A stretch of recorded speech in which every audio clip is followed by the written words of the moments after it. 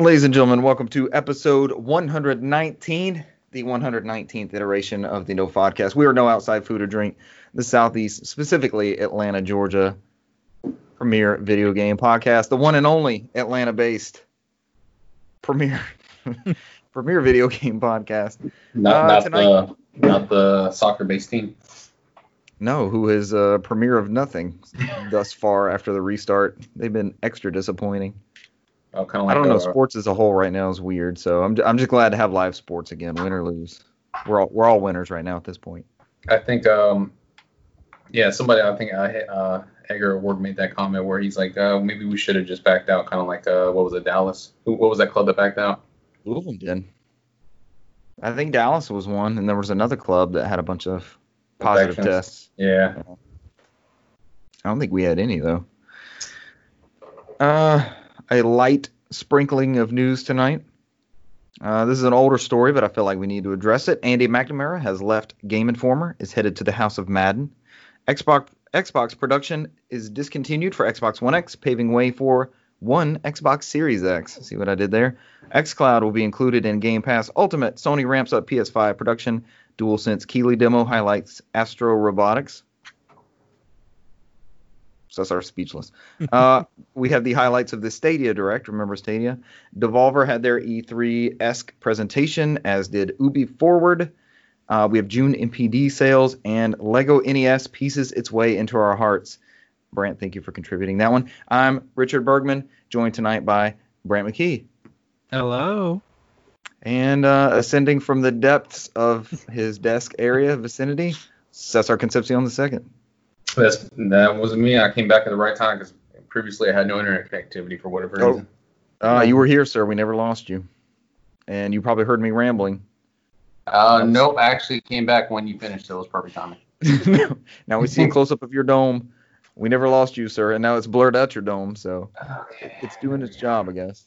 Did you find what you were looking for down there? Yeah, the LAN cable keeps popping back in and out because you guys kept freezing on me and I kept losing connectivity. Yeah, I've got one. I haven't permanently run a one of my routers in here, so I run this old Cat 5 across the floor every week when we record, so it'll help out. Are you hardwired, Brant?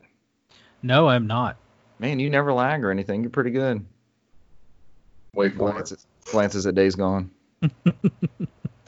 It's Days Gone. I pray to Days Gone before we start the podcast to make sure my connection stays good. Days Gone, keep my connection secure. I promise I'll play you one day. I will play you one day if you keep my connection lag free and secure and you allow for the best recording quality. I turned that into a robot prayer for some reason. We all did. Hey man, I realize with my headband game, I'm close to a Marcus Phoenix. You think I could get to the point where I pull off the Marcus Phoenix? Dom. You might need some steroids. Oh, the rest of me doesn't fill it out. I mean, yeah, your shoulders have to have no neck. You can't have any neck. Yeah, and then, there you go. Then you got to do time in prison for a certain amount of years. But you got to bust me out because you're Dom curious. No, I'm gonna be dead after the second game or third game. Third game. I just gotta make sure after the second game I'm out. Spoilers for Gears 3, people. It may or may not to the tune of Mad World, a callback to the original commercial. That was fun, man. We did a Gears marathon before. That was well before 4 came out, right? We just played through all of them. That seems accurate. Yeah. We didn't play Judgment though. Brant, what's your Gears of War lore, interest, and knowledge level? Shoot, I played, I believe, the first 3, and gosh, I don't think I've picked up a Gears of War since 3 came out. I had it day 1. I had a friend come over, and we sat and co-opted a good portion of it, and then I just finished it out. That's the way to play. Gosh, I don't know if I've touched a Gears since then, but I enjoy them. They're great games. I've now played through all of them co-op with Cesar, except for Judgment, which I don't think either one of us has ever touched. I think we played. Did we play the beginning part? We're like, Maybe the first level where it was kind of arcadey looking. And then we jumped out afterwards. We're like, nah, if this kind of like we did with Halo Reach. Yep. Just to pop it in and see what it looked like. And Yeah, Dale was the one that's trying to string us along with Halo Reach. Like, it's not bad. And we were all like, well, we had just finished. Well, we played through Halo 3 at that point. We didn't want to jump right back into Reach. Or no, we were playing Gears. Yeah, I think we jumped. Remember, we jumped to Halo Reach first because we were trying to do the storyline. Yep. Concurrent storyline. So we got Gears Ultimate when the Xbox One, when that bundle came out. That's when Cesar and I jumped on Xbox One this generation. And we played through that in one night, and it was incredible. Dang. Co-op. Yep. It was awesome. And until we got to the Burmac, and I was like, yeah, the Brumac was a little bit of a slog. And then at that same time that one had come out, they made all the other ones backwards compatible, and the SKU that we got came with all the games, which they're free on Game Pass now, but this was pre-Game Pass. And it came with all of them backwards compatible. You just downloaded that code or whatever that came with the console, and we just kept it going. We played through all of them. They just kept giving out those codes like crazy. Yeah, I think I have a couple laying around, Brand, if you need digital copies of Gears 1 through... Is it 1, 2, 3 in Judgment? Is that what came with that code? It was the original 360 ones, I think. Yeah, it was all of them. Heck yeah. I might have one of those sitting around. I think the last one I had was expired. Then, well, Brant, where you left off, 4 is a good return to form. I would say it's similar to 1. It doesn't quite have the scope of 2 and 3. And then 5 is just batshit crazy, awesome. It's like a combination of 2 and 3, I would say. It was my game of the year last year. And that was another one that Cesar and I played through together co-op, and just, man, I had a blast with that game. They went some places with the storytelling, so... Cesar, we need to play through that again, by the way, so I can get the reverse. I can get the non-Dom Curious storyline. There were some cutscenes and such that I did not get to experience. Which one, Quattro or Cinco? Cinco. You were playing as the main character. That was weird because I remember you just sitting there like, I'm just looking at a blank screen. Yeah. What are you doing? Did a game freeze? And he's like, no, I'm watching a cutscene. And I'm not playing as that character, so I don't even see that cutscene. It's just something totally different. I'm watching the main character freak out, like, well, what are you getting? And Cesar's describing it to me. We had some crazy game-breaking bugs on that with those playthroughs, though. Remember the completing that whole mission and it didn't save anything, or like Jack got stuck up in the atmosphere and wouldn't come down and give us the prize for that section?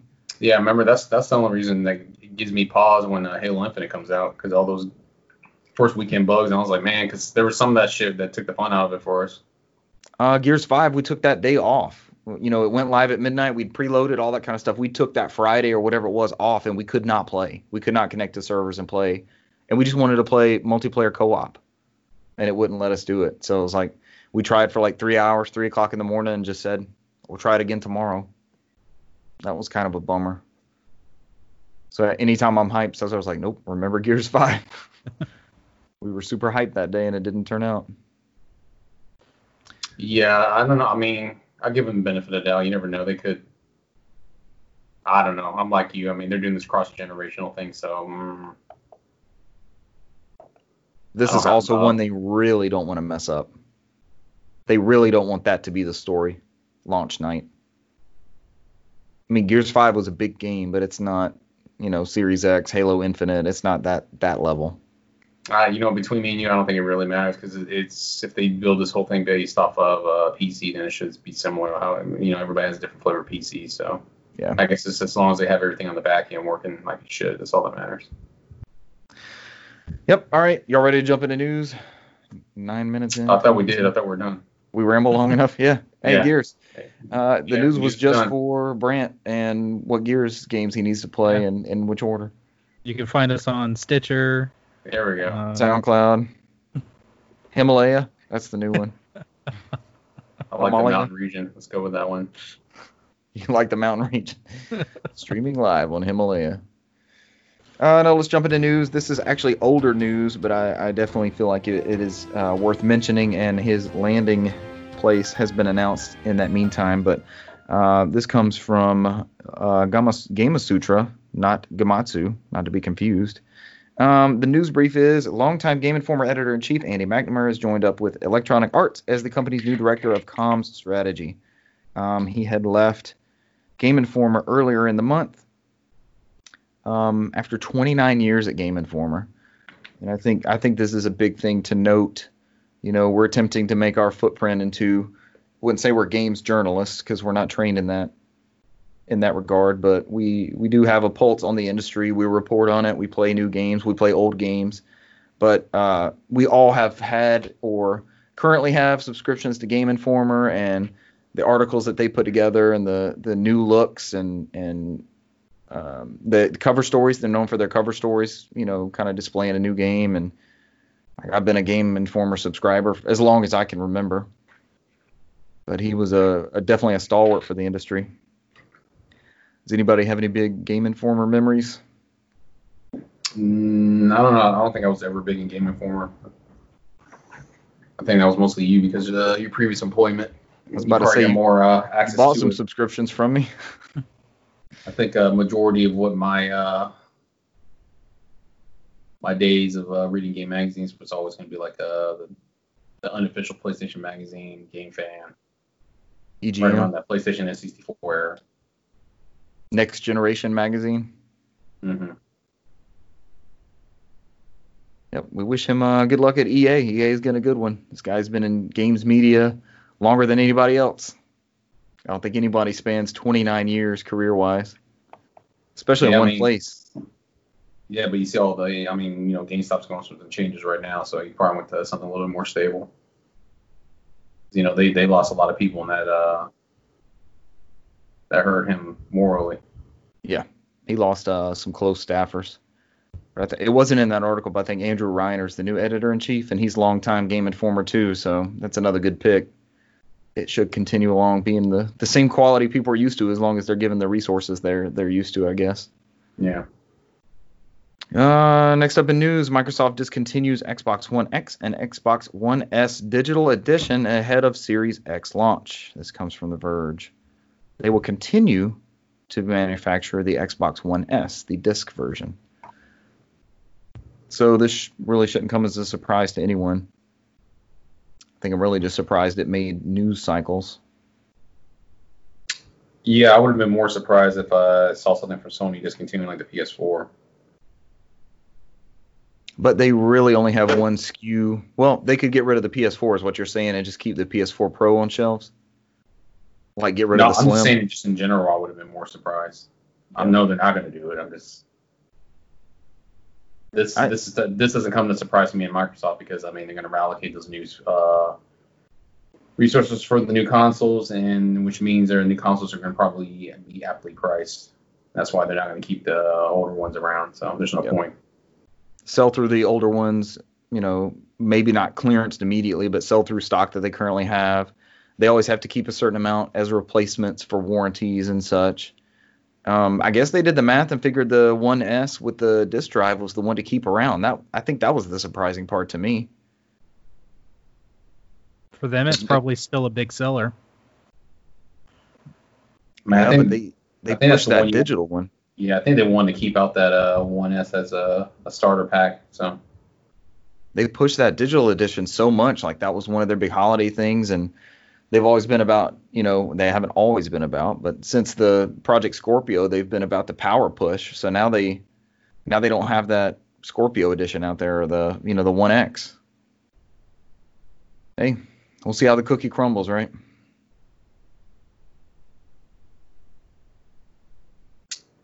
Yeah, so outside of that, I think Microsoft Week, they also announced that the xCloud was streaming free with Xbox Game Pass Ultimate in September. This is all from the article from The Verge from Tom Warren. We'd been wondering if this was going to be a separate cost or if they were going to end up rolling it in. So that's a hell of a cost value to consumers. Yeah, this helps with the whole next gen console wars, they always say, but I don't know if that'd be a big shot to Sony. This would be mostly a big shot to Stadia. Yeah. since not they not having to buy a separate SKU to play anywhere. right. I mean, I think that's going to force Google to redo their model a little bit better. So I'm sure they're looking at that, and because at this point, I don't think they'll give up on that whole Stadia until they start getting their first party games out there. If their first party games don't sell well after that, I think they'll give up on that platform and maybe just make for It'll go the way of Hangouts. Yeah. And Google Message. Mm-hmm. And their graveyard of other products. I think that's what they're just hinging on. So, I mean, I guess we'll talk about that later on the news. I know we got some Stadia updates. They did do some updates. We have some Stadia news, ladies and gentlemen. Hang around for that. If you're not listening to us shamble through Xbox news, please stay around for the Stadia exclusive announcements. And the same joke that everybody said on Twitter, oh, I didn't even know there was a Stadia Connect today. It was like the same thing. It's out there. If you keep up with games news like we do, you knew it was going on. Yeah. Whether it interested you or not, that's a whole nother deal. I would have been more interested once they get some of their first party stuff. I was more interested when they signed those deals with certain studios for certain exclusive games. And then, all right, if they get something good, I'm down to try it. Right. This first 6 months to a year or so has kind of been like the Wii U effect.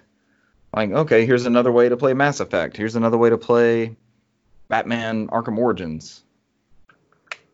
Or it's or Destiny 2. Or everybody made the same joke when they talk about trying to play Sekiro on there. What was the joke? We got to hear it now. Oh, just with the whole, a game like that where you need a very precise timing. Yeah. And it's like, I hope you don't get that delay. And then that's whole start of the whole argument where some people's like, I never had a delay. The Stadia defenders? Yeah. I'd like to meet one face to face. I still want to demo the product. I want to try it out and see what it's like. Any interest, Brant? Not really. Not at all.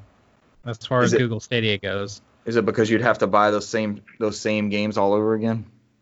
Yeah, I mean, with Microsoft, it makes a lot of sense what they're doing. You pay your subscription fee and you get these games basically on demand. Yeah. But Stadia's whole gimmick up front was you don't have to buy dedicated hardware. You just buy this little controller, you buy this little device, and then here you go, boom, you're playing games, and you don't need anything else. And what they didn't tell you is, you're having to buy the digital licenses for every single game you want to play. Right. And it didn't appeal to me at all.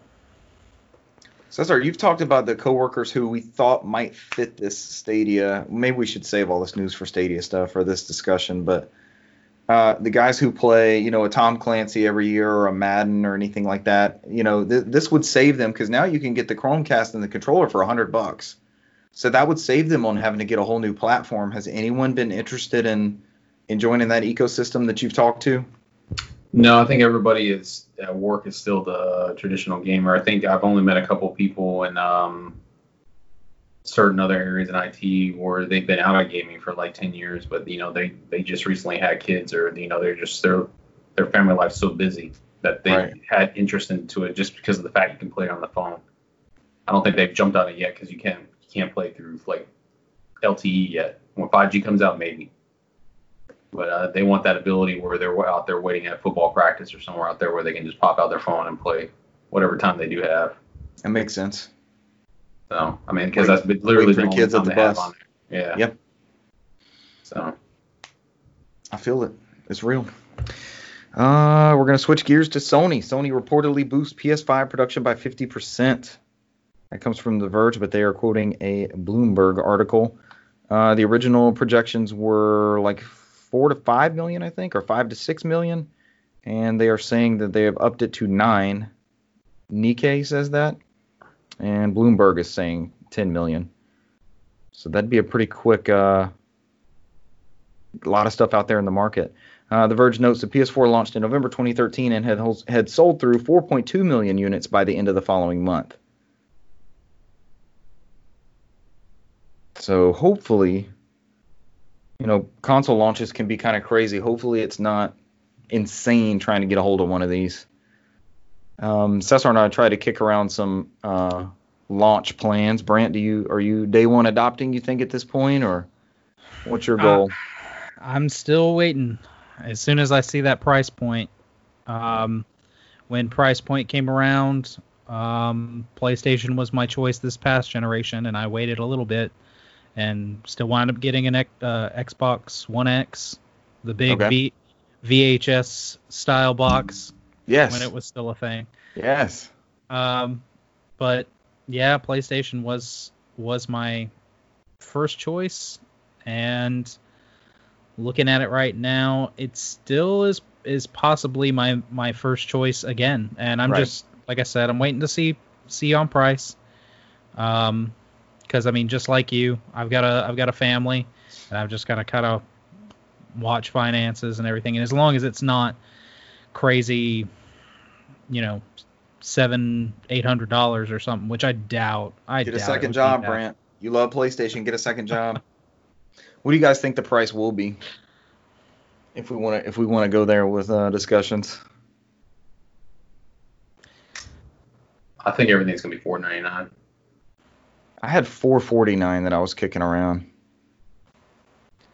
It seems like a middle ground between, oh God, not quite PS3, but a little bit more than PS4 launch, but you can tell the difference, and they're gonna sell you on the SSD and the new DualSense controller, and there may be more of a pack-in than Astro Bot as a value proposition. What were you gonna say, Brant?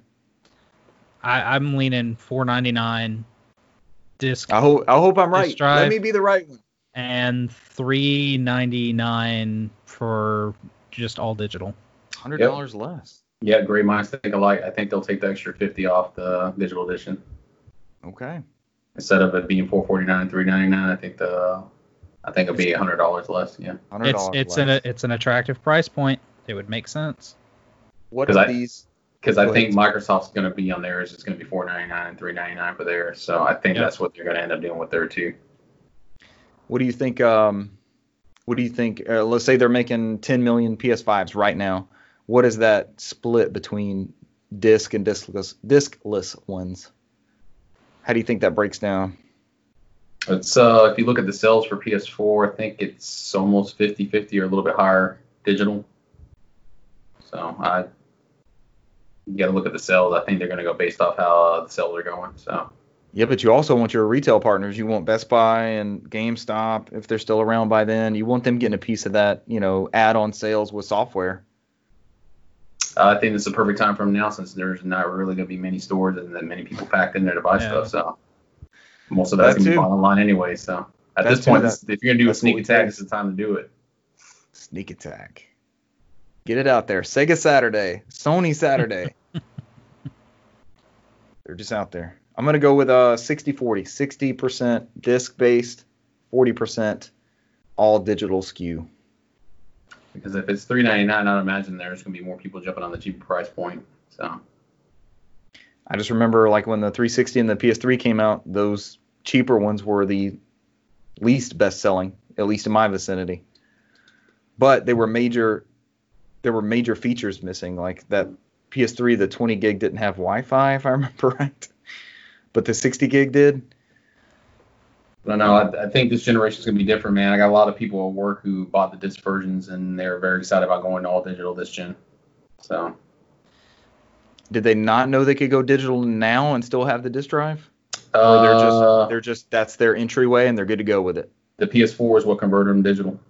Because they were always disc, and they saw how easy it is to just buy it digitally and have it downloaded, and they're just like, at this point, they're like, you know what, I'm at this point where they're ready to just go all digital. So. Okay. Before they were mostly disc, and now they converted over. So I see the benefits. Like Gears, we were lucky enough to preload, even though it still shit the bed on its launch day. But like I popped in Ghost of Tsushima, and we had a mutual friend of the show, Andrew Bernard, was already playing at 12 o'clock. I saw at 12 o'clock he's playing Ghost of Tsushima, so he was ready to go with his digital copy right off the rip. So As soon as it went live, he was ready to go. There are some benefits. Mm-hmm.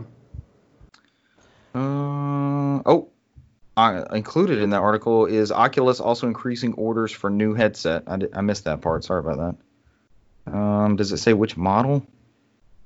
Nikkei doesn't say whether it's a standalone system like the Quest or a tethered headset like the Rift S. All right. I imagine it's the Quest. It's their hot seller right now. Or whatever their new one that they were hinting at coming out. So whatever their next product is. Yeah. Do you think they'll have something that actually fully officially integrates that USB-C connection for roping in the rest of that Play Store or whatever they call it? I'd imagine. Just give it time. Yeah. I mean, they're going to unify that store, so it makes it a lot more user-friendly. Yep. All right, we'll stick on the PlayStation news wagon. This is Brant's story. He threw it in last minute. So he gets to take it. So earlier this week, actually not too much earlier, it was a few days ago, Jeff Keighley had a video where he went live and had a hands-on first impressions with the new PS5 DualSense controller. In the video, he showed off the controller first thing. He talked about how it felt a little heavier than your standard PS4 DualShock, but not in a bad way. It had like a decent amount of heft to it to feel like it was a very sturdy product. Right. He talked about as far as the feel went, it felt very similar to the PS4 controller. Mm-hmm. And then he gave us a demo where he went into Astro's Playroom, which Astro's Playroom is going to be a packing game with the PS5. It comes preloaded in on the hard drive, and it's described as a lighthearted platform based game. It's based on the popular Thank you for that Astrobot. description. We weren't sure about the content of Astrobot. It's very very Mark Cerny of you. Could have been the Astrobots from Austin Powers. So the Fembots. The Fembots. Oh gosh, that's what I was thinking. Fembots Adventure. That's your launch PS5 title. Lord. With your DualSense. Where they had the machine guns in the bras. They did. I'm sorry, Brent. We derailed your whole conversation about the DualSense. So, as he went through, he was showcasing all the different things, walking through sand. He went through like a sandstorm, and you could hear the wind through the speaker on the controller. He said there was a different sensation through the controller as he was moving his character through the sand. He went to a different section where the character was put into this it's like a spring-loaded frog suit, and he talked about the adaptive triggers and how there was this interesting, unique sensation for what the triggers did as far as like mimicking the springs and the control for that section of the game. And then we got to see a section where he had to blow on the controller just like you had to blow on your Nintendo 3D or the just regular Nintendo DS. Yep. And your Famicom. Yes. Great feature, by the way. I know. But he Cesar's not excited. Yeah. He's acting like he didn't yell objection at the Phoenix Wright judge. Objection. That was it. It wasn't super in depth, and he said it was more of just a really unique experience, and I'm sure it's going to be one of those things where we're not going to completely understand it until we get our hands on it. Yeah. It's kind of like trying to explain VR to somebody. He said it's a completely different experience playing with this controller than any other controller he's ever played with. So, I mean, how do you explain somebody how VR feels? You know, how do you explain somebody how this DualSense with the haptic feedbacks and the adaptive triggers and all this, that, and the other? It's like I the guess 3D we'll see. Rumble or HD Rumble they called it on Switch, and the 3D audio on the PS5. Like I can't wait to get that headset and try out something that really takes advantage of that immersive audio. Sounds good, man. When they first started talking about it, and they talked about Gran Turismo, where a tire could go off the edge and you felt it a certain way in the grass versus the one that was on the asphalt still. I can't wait to feel how this changes the way we play games. That's what the exciting part is always with next generation. Yeah, because they.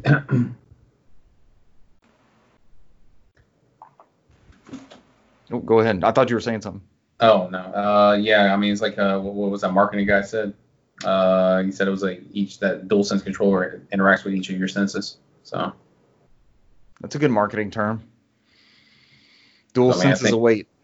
I think he used that as an example. I mean, it's like you said, Brent, they both acknowledge that. I mean, they can talk about it all day, but nobody's going to know until they get it in their hands. So I don't think Keighley went into detail about it. He kind of like derailed a lot of that stuff about the pre-order situation and everything. So Yeah. They did say that was part of that, right, Cesar? Mm-hmm.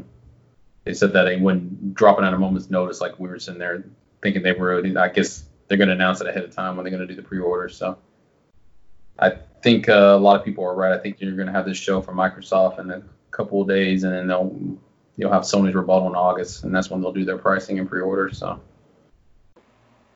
Yeah, because Microsoft, I didn't put it in the news, but they've said this thing on the 23rd is all games. Mm-hmm. No hardware talk, no price talk, nothing. They're just going to show games. So this is what we've been wanting from them. So let's see what's coming up that'll be our next show, right? Yep. 23rd, I think, yeah. God, I wish we could live stream that. I think that's your schedule looking like Thursday. Work. At work. Same. I'll be in the building, so. I'm not this Thursday, so make sure you guys tune into No Podcast on Twitch, Himalaya. No, Maybe I can drop in the chat. Yeah, there we go. Brant's live in the chat, running the chat. That is almost a full-time. Cesar, we were talking about this in pre-production, but remember when we had those people, fans that were watching? I think it was Silent. It was either Silent Hill or Siren, and they were. We had like a running conversation with a bunch of them in the chat. It was like constant back and forth, which was really cool. But that's like a full-time job keeping up with both of those. Stadia Connect. We've worked our way back around to Stadia Connect. Did anyone watch this? Absolutely not. I did not either. I just waited to the highlights from somebody on Twitter, so I was like, they'll hit all the notes I need to see. That is true. These highlights come from Geek Tyrant, and they have titled the article, "Here are some of the highlights from the latest Stadia Connect." Well done. That's what we needed. That's all we needed. Highlights. Upvote that article. You upvoted? Yep, right now. Google Stadia recently had a new Stadia Connect to show gamers everything that they are getting in the coming months, as well as recap what's available. We got another look at Orcs Must Die 3, which is now available, and the reveal of Splash Damage and Stadia Games and Entertainment's Outcasters, and much more. Super Bomberman R Online will be a first on Stadia title this fall. One Hand Clapping is a first on Stadia now available. First on Stadia is their marketing term, so that's what I'm stumbling through. Dead by Daylight is coming in September with cross-play across all platforms and cross-progression with Nintendo Switch and PC. Season 8 of PlayerUnknown's Battlegrounds launches on July 30th. Hitman and Hitman 2 will be available on September 1st, with Hitman 3 joining January 2021. Serious Sam 4 will launch on Stadia and PC this August. I thought that was an exclusive for them for some reason. It's coming to consoles next year. Outriders is coming this holiday season. WWE 2K Battlegrounds is coming on September 18th. PGA Tour 2K21 arrives on August 21st. I'm really excited about that golf game. I want to see what it's about. This is a new spin on golf for the first time in a while. NBA 2K21 is coming this fall. Sekiro Shadows Die Twice comes this fall. Hello Neighbor Hide and Seek.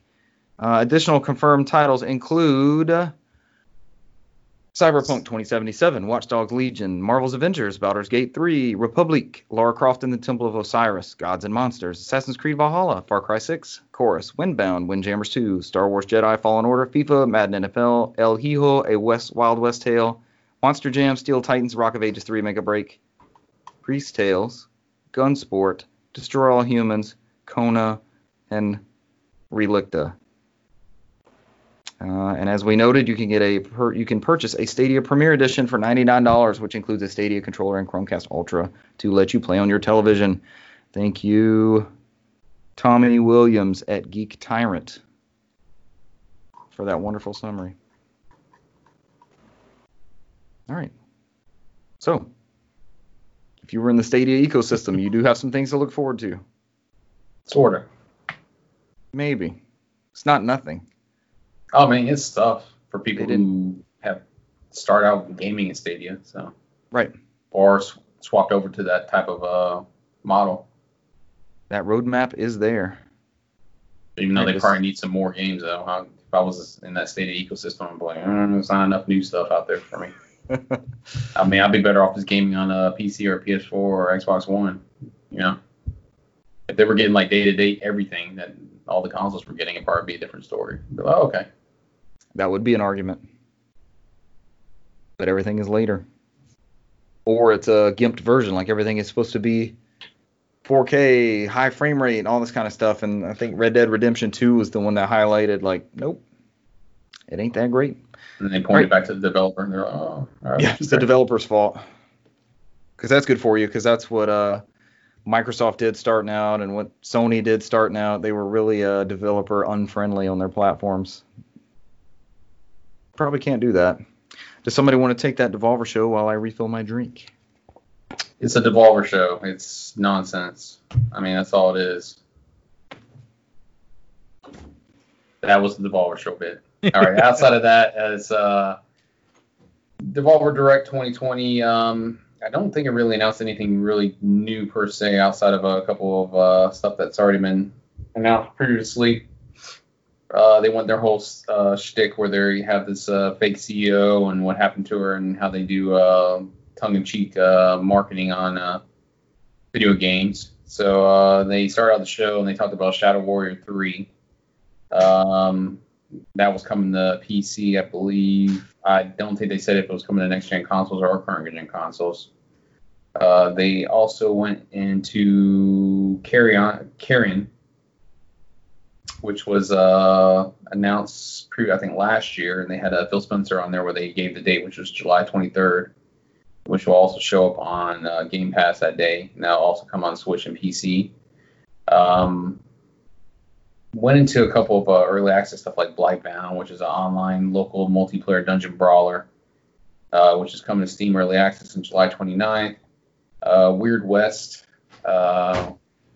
which is an isometric immersive sim from the co-creators of Dishonored and Prey, and Weird West is due 2021. Serious Sam 4, which Richard talked about earlier, which is a Stadia First type of deal. It's coming out August in PC. And so they didn't call it Stadia First because it's coming out PC that day as well. We got a date for the Fall Guys, which is that weird Wipeout-based game. Comes out like August 4th. And then Aligi, which is like a 2D Ninja Gaiden Samurai type thing. They use the word Prince of Persia inspired action adventure game, which is coming to PC and Nintendo Switch this fall. Whatever reason they said on the show that was out that day, but I think that was a mistake. And then they ended everything with the Devolver Land Expo, which is like a first person marketing simulator, which is you just going around Expo that's kind of like E3. It is free to download on Steam. I did not download it, so I can't speak from experience. Outside of that, this is all from IGN, from Joe's Scribbles. I can't say that name. I think Scribbles is right. Yeah, he probably can't say my name either, so we're both wrong. It's fair. And that, in all, is the whole Devolver Digital show. A lot of it was just stuff that's previously announced that they finally gave dates to.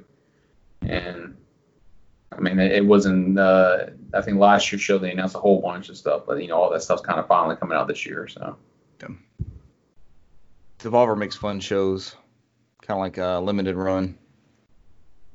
They got their own twisted humor. I'm not muted, am I? So I was confused. No, I'm trying to figure out if it's the fans coming from my PC or somebody's out there end up using a blower at 9:24 at night. I think somebody outside's using a blower. This checks out. I hear it, actually. Yeah. I do hear it. Excellent. Yeah. I don't know why they're doing that, but... Yes, get your yard work done. All right. There was a Ubi Forward event, which we knew some of the big announcements coming out last week. I mean, all that Cesar pretty much called it. Yeah, it was a confirmation of whatever they already announced, right? Yeah. Just Dance 2020, Mythic Quest Raven's Banquet. An Apple TV. Oh, that's the Apple TV show. Yeah. The Crew 2, The Division 2, Trials Rising, Ghost Recon Breakpoint, which is adding AI squad mates. Watch Dogs Legion, Brawlhalla, which is coming to iOS and Android. There was a mobile showcase. There's another Tom Clancy game called Elite Squad that had Sam Fisher in it. Everybody went crazy because we still haven't seen any Splinter Cell updates recently. Far Cry 6. Assassin's Creed Valhalla. Am I missing anything? November 17th release date for Assassin's Creed Valhalla. Nothing else important has ever happened on that day in the life of this podcast. Outside of my birth. That's what I was going for. And a lot of Sony console launches seem to be November 17th-ish. Yeah, I imagine it's probably going to be like the 20th or a couple days before this year. So they have a blower or a dump truck? I'm really want to go out that window and look what the fuck's happening. It seems like they're blowing up like one of those bouncy houses. Are they deflating it or blowing it up? It's Sunday night, damn it. I'm gonna go look. It's like 9:24 fucking night. I was like, this has to be a PC fan, but it's not. Go check it out. Oh man, he's looking. We have to hear this live report. It's my PC fan. I'd be more worried that it was that. Like, why is it getting hot? Nope. It's a fucking blower. Somebody's just going down the driveway blowing shit out like dead at night. 9:24. Yeah, I guess he's probably like, that's the only time I can get it done. He's like, I never see that dude at home. He leaves at like 6 a.m. and gets home at like 7 p.m., whatever job he does. It's probably like, it is what it is. I'm not paying some kid to cut my grass. Every time you pause, we just hear like, we hear in the background. Yeah, I'm trying to figure out, like, legit what's going on for so long. I'm like, there's something wrong here. I'm like, what the fuck? 9:30 p.m. leaf blowing. I think the worst was last night because I think last night I was playing games, so I didn't hear it, but my ring went off and somebody was going around the neighborhood and they were just doing donuts. So I was like, when I drove around this morning, it's like every like cul-de-sac, there's like burnt tires everywhere. Like they just went around the whole neighborhood, whatever circle they had, they just did donuts and went on to the next circle, just did donuts. Like 9:59 p.m. last night. Why? So I got like tire marks all inside the like cul-de-sac. Like, damn kids. You kids and your donuts. Damn drunk pedestrians. And your 9 p.m. drugs. I can't remember what it was. What was it, Back to the Future? It's like drunk pedestrians or drunk drivers. I can't remember what the comment he made at the end of it. Drunk pedestrians. All right, let's do June 2020 MPD figures. We like doing sales figures on here. Brant, you are a longtime listener. What do you think of our sales figure discussions? Are they interesting? Are they uninteresting? They are interesting. I enjoy listening to them. It doesn't put you to sleep? No. I think it's definitely newsworthy. All right. Here's what made newsworthy for the month of June 2020, according to the NPD group. This article comes from, I always look for a good NPD. VentureBeat is the one who usually publishes it, and it's just super detailed, and we have to like dive through we look for simplicity. We're not journalists. And, the news is out there. You can find the news. We just try to get the biggest stories. Having a wardrobe malfunction here. My Marcus Phoenix is coming loose. And so this article actually comes from Android Central. I thought it was a pretty good summary. Naughty Dog's blockbuster The Last of Us Part 2 is the bestseller for the month and one of the best PlayStation launches ever. Did you read the article, Brant? I looked through it. Do you know what the biggest PlayStation launch is? The biggest PlayStation launch? Yeah. For a bigger launch month? It was Marvel's Spider-Man. But they did go on to note, I saw it on Twitter, I didn't see it in this article specifically, but Spider-Man had like 2 or 3 weeks on Last of Us to get those sales in. Yeah. The Last of Us Part 2 is a huge success. They sold 4 million copies in 3 days. And it is the best-selling game. Wait a minute. The Last of Us 2 had the biggest Second biggest launch of any Sony published title. On the hardware front, the Nintendo Switch was the best-selling console of the month. They've been on a pretty good roll. Total sales are up. Hardware is down 17%, as expected. Accessories and game cards is up 29%. I think that's more of the lockdown COVID-19 effect. Your top 10 games for June are Last of Us Part 2, Call of Duty Modern Warfare, Animal Crossing New Horizons, Grand Theft Auto 5. Still holding on strong. I just bought my 5th copy, so I bought 12. Every time I put it on the shelf, it disappears. I'm like, where the fuck did it go? I gotta go buy another one. Days gone. Number 5 is Mortal Kombat 11. Number 6 is Red Dead Redemption 2. Number 7, Ring Fit Adventure. We are 3 sales on there. We contributed, guys. Great job. Yeah, what did they say on there? It went from like number 89 or something like that. 857 or something. Yeah, something crazy. Yeah, that was number 79 or something like that. I can't remember what it was. It was lower than that. It was 3 digits. It was crazy low. Ring Fit Adventure was number 7. Number 8 was NBA 2K20. 9 is Mario Kart 8 Deluxe. And 10 is Minecraft Dungeons. Another surprise on there, number 18, Persona 4 Golden on Steam. And that was the first time it'd been in the top 20 in 7 years, 8 years, whatever it is. It was another big jump. Maybe that was the 800 one. It wasn't Ring Fit. It was Persona 4 Golden. Well, no, I think they sold 500,000 copies on Steam because that's the Steam sales. Yeah, that was huge. That was a big hit for them. SpongeBob SquarePants Battle for Bikini Bottom Rehydrated. Brandt's Game of the Year is number 19. Trying to see if there's some good. They did. Last of Us 2 is immediately in the top. It's either in the top 5 or top 10 of the best-selling games of the past 12 months, which of course includes a big holiday season and all that. So, actually, here's that. They linked to that article, I think. No, that's one of their articles. That's May. Oh, Mac Pescatello's thread. All right, here's the interesting stuff. We'll get it straight from the source.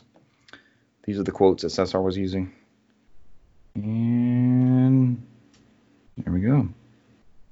Last of Us 2 instantly becomes the 3rd best-selling game of 2020. So immediately, right off the rip, it is the 3rd best-selling title of this year.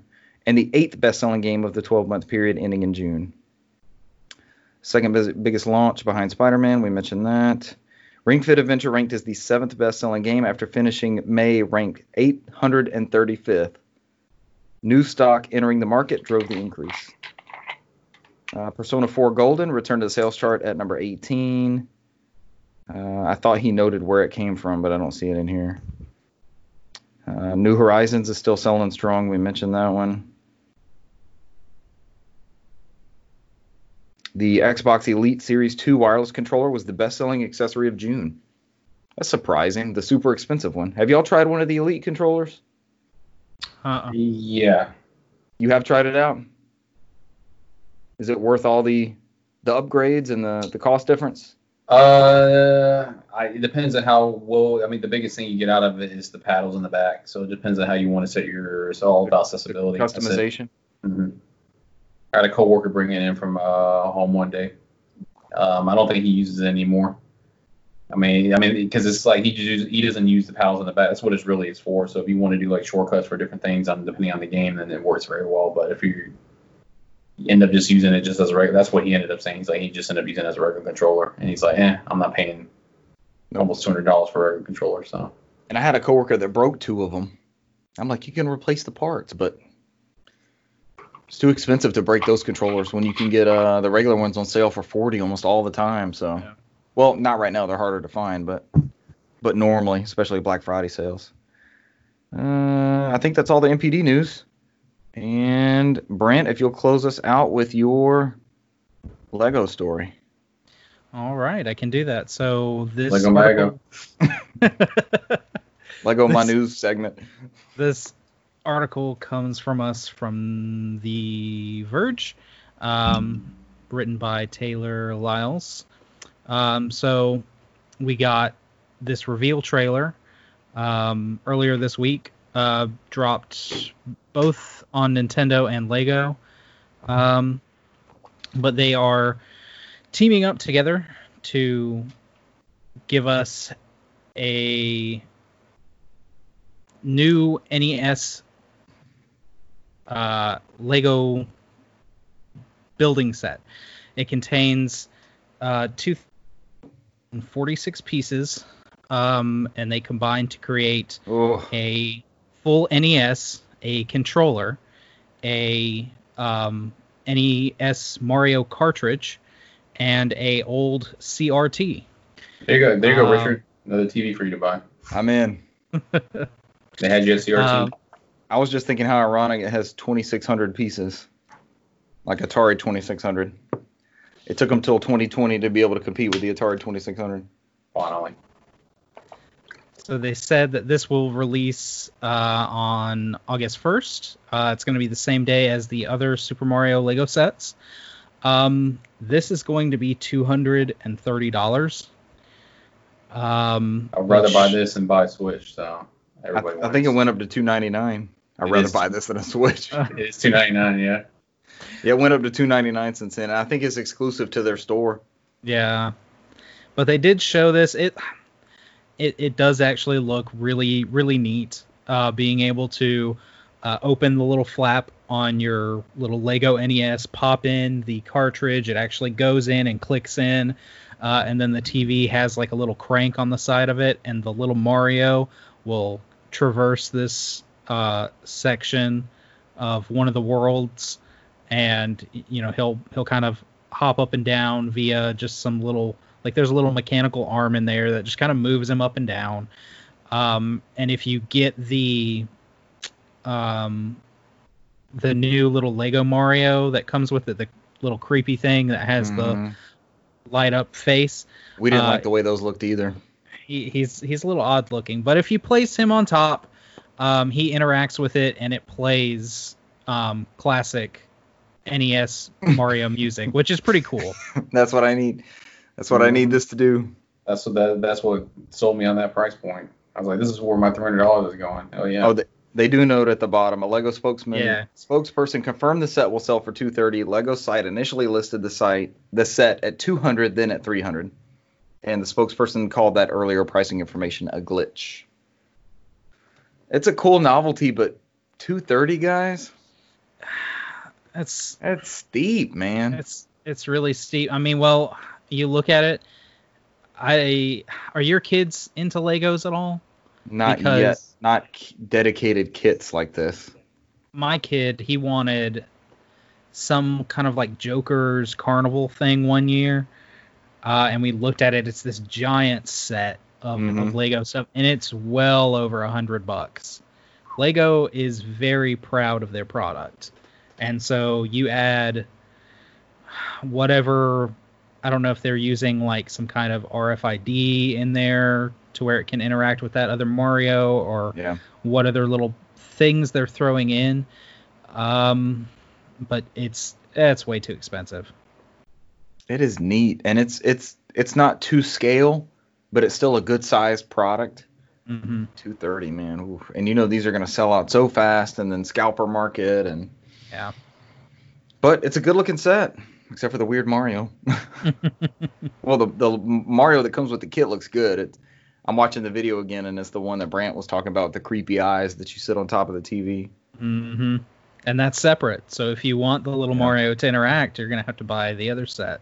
Those are a lot more affordable, I think, if I remember right, when I looked at the price of a video game, $59.99. Or $60? Yeah. Never mind. So I said, price of a video game, nope. You can have that, or you can have a copy of Paper Mario. Or we're going to have 3 copies of Days Gone. Glances at Days Gone. I'm just or you can wait till Black Friday and have 5 copies of Days Gone. Possibly. Richard almost had a spit take. I did. The Days Gone joke is a good one so far. We're going to wear it out at some point. When Brant finally plays Days Gone, the joke will be over with. All right, that's it for news. Anybody need a break before we go into games played? I'm good. I could probably start us off. Guess what 2 games I played? Ring Fit and Halo. You got it. I've stuck with Ring Fit. I'm excited to hear. I'll start with Halo because I want to hear Brant's thoughts on Ring Fit. I know he started it. You're officially the Vinny of the show with Division 2. I know. People are like, okay, move along. Days gone. People move along. We're hearing more Ring Fit and Halo. But I got Ghost of Tsushima and I got Paper Mario. So I've bought 2 brand new release games, and I've installed Ghost of Tsushima. I had full intent to play it Friday night. I was ready to go. Blocked off my schedule, and my Halo crew, 2 people hit me up, and that was it. I was like, damn it. Because as everybody knows, I like playing with people, so that's my go-to jam. No real crazy modes. We played a couple Halo 4 games, and it's still Halo of Duty and the Sprint. There's a whole lot of drama right now in the Halo community about whether Sprint's going to be an Infinite or not, and how that changes the map, and how quickly it gets you to engagements. There's a whole science behind first-person shooters and why certain ones grab people. And like Cesar and I thrived in PUBG with not seeing somebody for 45 minutes. Like we would hide on purpose to not have those engagements. But we all know Halo's not a battle royale, so that was a good time. Always love some Halo. While we were waiting for one other person to join us, a friend of the show, Dale, who we mentioned before, played through Gears. What did he play? Gears 3 with us? Cesar, all the way through 3? That's the one that supported 4 people. I think it was me, you, and Russell and Dale. But Dale's getting ready for Infinite as well. That's the one I think I fell asleep on, where y'all kept finding me pointing the gun straight up in the map. It was Gears 3. Yeah. We're like fighting through the level. We're ducking behind cover. You're the very end. I'm at the beginning of the level like this. Cesar just looking up at the sky with the chainsaw. I'm not shouting in the mic because everybody hears it, but I'm like, wake up. We need you. You have to advance. You have to come up here with us. We needed him to come up there with us. I did not care for that that Gears 3 story as much as I did the other first 2 games. The scope got too big, which is what they did with Halo 4, and I believe they did with 5. So that's why we need to get to 5. But on that note, Dale has never played the Master Chief Collection campaigns. He played those campaigns on original hardware. So while we were waiting for 2 more players, he was like, hey, why don't we try out campaign and see what it's like? So we fired up Combat Evolved, and we are to the Halo mission? We're done with Halo, and we're halfway through Truth and Reconciliation. You're not to the library yet? No, we're at the start of Silent Cartographer. But our other 2 people showed up like right as we're about to start that mission.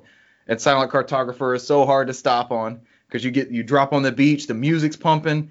You get in the Warthog, or you clear that first part of the beach, then you get in the Warthog, and you have to go do those other bits. And that's just Silent Cartographer has always been me and Russell's favorite level. It's just pure Halo. And then Ring Fit Adventure.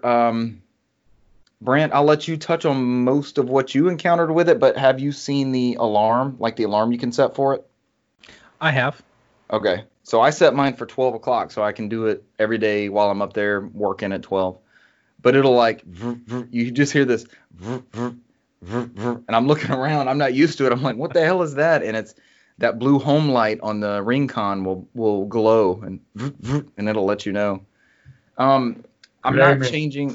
Do what? Play me. Play with me. I'm surprised the little ring voice doesn't come out of there. That crazy ass ring voice. I'm still progressing in it. I just beat the second world. But I've done a couple of the side workouts just to try to do some extra stuff. And something I've noticed, Brant, because I know you're starting, I would pick my exercise, I would pick my battle when I first started to try to pick the one I wanted to do. But I found I was focusing on certain things and not doing the other ones. So now I've switched to random. There's a thing where you can just do random and it'll pick an exercise for you when you have to fight a creature. So I've been doing that. They've added a couple new exercises.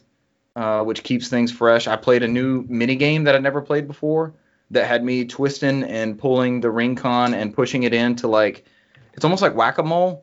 It was a combination of whack-a-mole and Cesar, you may remember this. It was an old iPod Touch game where you would shoot the marbles down into the tunnel and you spun the click wheel to try to get the marbles. It was like Breakout or Arkanoid, but it was in a circle with that click wheel.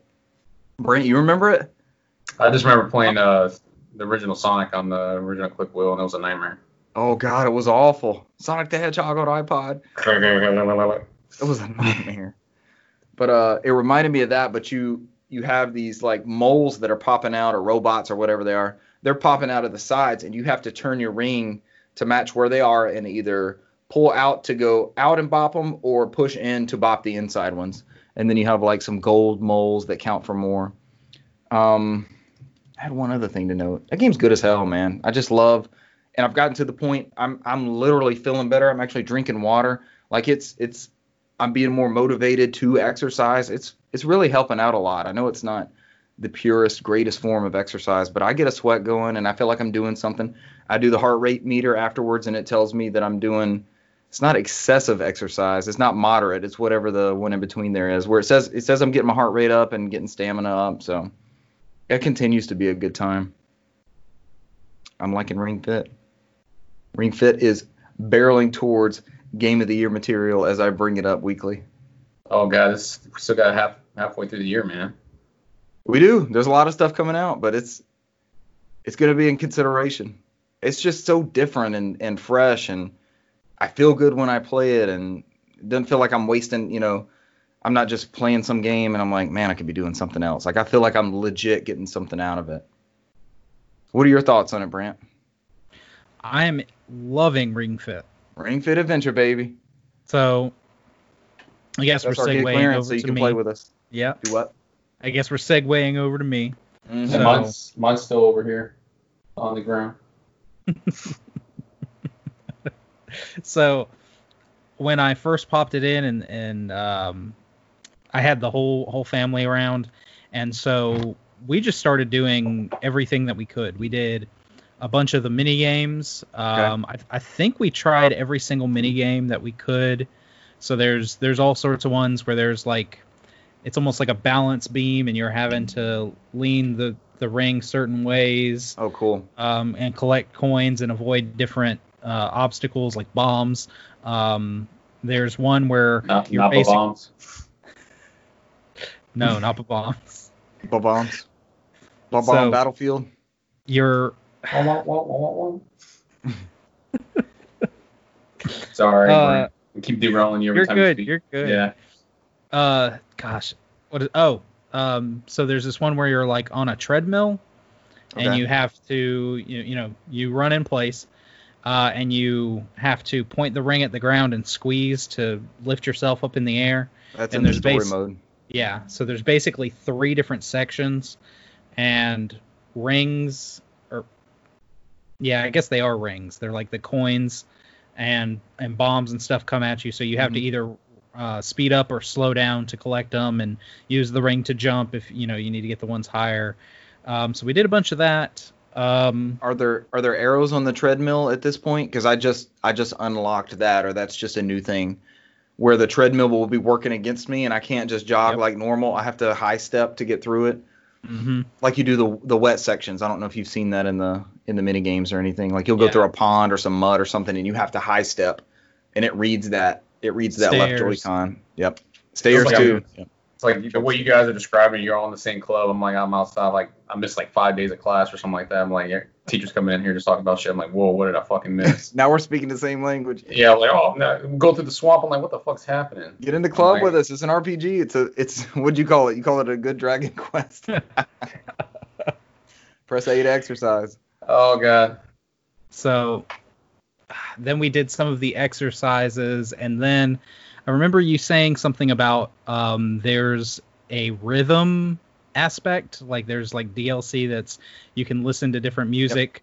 Yep. And so I decided that I'm gonna jump into this, and so we're all standing there, and I found, gosh. It's like Zelda, theme- Mario. Yeah, the first one I did was the theme for Mario Odyssey. Right. And Jump Superstar. there you go. I couldn't think of it for the life of I'll me. get you there. Just throw me enough clues, and then look So- at Days Gone, and then I'll piece it together. Days Gone. You gotta still praise Days Gone. It's not sealed. It's not sealed. He opened it. He installed it at some point. No, I We haven't see- installed it. We just gotta take that picture of the guy from Dark Souls, and you instead of praising the sun, we'll just put praise Days Gone. Praise Days Gone. What We'll use that as your background for your every Skype call. Yes. Yeah. It'll be those freakers or whatever they call them in the background. But so you can either do music from Ring Fit, or you can do. There's two tracks from Mario, and then there's Breath of the Wild, and depending on which one you pick, some of the smaller ones are only a minute long. I believe the Jump Superstar was a little over 2 minutes, and the Zelda Breath of the Wild is over 3. That bitch was long. That's the first thing I did on Ring Fit was play that Zelda medley, and I was like, I don't know if I could do this. Well, here's the thing. I did Jump Superstar on like the regular, because there's like beginner, medium, or intermediate, or whatever it is, and then there's like hard, and then there's extra hard, and you have to, I guess, do so good on hard before it'll unlock extra hard. And so just for kicks and giggles, I have to do the Zelda one now. Mm-hmm. And I was like, it was all right. Let me do it on hard. Holy crap! Was it tough? Well, it's just so Richard's played it, he knows, but so is it not like, I don't mean to interrupt, but it's not like Dance Revolution where you're like, all right, I got this easy thing, and you jump up to hard, and you're like, you just can't figure it out. Yeah. No, it's very simple. So you're in one place, you hold the ring straight out in front of you. There are green circles which just indicate just the ring by itself. You don't have to do anything with it. Mm-hmm. And there's basically 3 tracks: middle, left, right. So you're having it's like a MOBA. Yeah. There's purple where you like squeeze in and you have to hold for those notes. And then there's blue where you have to pull on the ring. And those are the main ones. With purple and blue, there's usually sections where they show it and you have to hold it for a duration of time for the note, or extend it for a duration of time. And then there's other ones where it'll be a special one and you have to sit there and constantly like flex the ring con over and over until a new note comes up. And then once you go to hard, it'll have sections where you have to squat, and so there'll be this wall with arrows that point down, and so you have to squat and then do whatever notes, and you're leaning left, leaning right, and flexing this stinking ring con while you're squatting the whole time, and it has you squat for quite a while. The squats kill when you play the adventure mode and you have to do the chair pose and you're like stuck in that thing and you're just raising that ring up and down. And so that was the first day, and oh my gosh, it was fun, but it was definitely a little bit more strenuous than I thought it would have been. I went into it completely lighthearted, thinking it's not really going to be that bad. It's not going to be that bad. It'll get you right. And I was like, man, that was kind of a workout. So I got up one morning and went ahead and did a full session through the adventure mode. Okay. And I have my results here. So I played for 20 minutes and 6 seconds. That's a good long bit on Ring Fit. Which I did the first section. So I did the first, what is it? Are there 2, 3 little sections you go through, and then you fight the dragon? And then Drago? Yep. So that was 20 minutes, 6 seconds. It gave me my total calories burned was 155.94 calories. And my distance ran was just over a mile. It was 1.01. So, and you go. I worked up a pretty good sweat. I'm soaked when I'm done, man. I'm upstairs in the heat too, so. But I mean, and I felt good afterward. I mean, it was definitely a good workout, and I'm gonna dive back into it. Probably first thing in the morning, get another workout in and try to knock out another level. And so far, it won't let you play too long. It'll warn you like, hey, you need to go ahead and cool down. Yeah, before I fought Drago, it wanted me to take a break. I was like, nah, I'm already this far. I'm gonna finish it. And the boss battle's intense though. You have to do a shit ton of those. It tired me out. Yeah. So the second one coming up, spoilers I guess for the RPG, but he picks up, you know, those things you fought that are the kettlebell things or whatever those are called. Like you fought those individually. He picks those up and he has like super versions of those. Then you have to take them out before you get him. It's good, man. Cesar, I know we're speaking a different language. Ring Fit it's an exercise RPG. I didn't think it was going to be as polished, inviting, challenging. It's a good experience. And I had a friend. Glad y'all are having a good time. I had a friend message me as soon as I started it up. I wasn't even on it a full minute, and she sent me a message. She's like, "Are you enjoying that? How is it? I want to know about it." And you know, because she's apparently looking for it, and I looked at it on Amazon again, and it went from the normal price of like $79 to now it's not even in stock anymore, and it's up to $143 the last time I looked again. So I'll pay the scalpers, people. It's coming back in stock. It's at Walmart. It's at Best Buy. It's just bouncing in and out. If you need another one, let me know. I'll keep an eye out for you and shoot you a message when I see it. Oh yeah, because I'd like to try and hook her up because I know she'll want it. Cesar, you got clearance to join us yet on our Ring Fit adventure? No, I've been exercising. The thing with me is I already spend like 2 to 3 hours doing cardio in the morning, and it's just tough for me to go do something else throughout the day because usually I'm done. Right. Because usually I get up at 5:30. I'd run 4 miles in the park, and then I come back here and I do 45 minutes on this little bike behind me. So we can't tell what's back there. We don't know if that's a bike or what. Oh, yep, there it is. Yeah. It doesn't blur it out near your head. That or an evil giraffe that's waiting to kill me after we're done with this call. Evil giraffe. Yeah, it's just waiting for me like a weird velociraptor. Wait for it. It's a polite velociraptor. Yeah. Wait, it's that kind of giraffe. That's not a dog. Wait for it. Call back to the content that doesn't make the episode, that no one has a clue what's going on. Classic little podcast staple.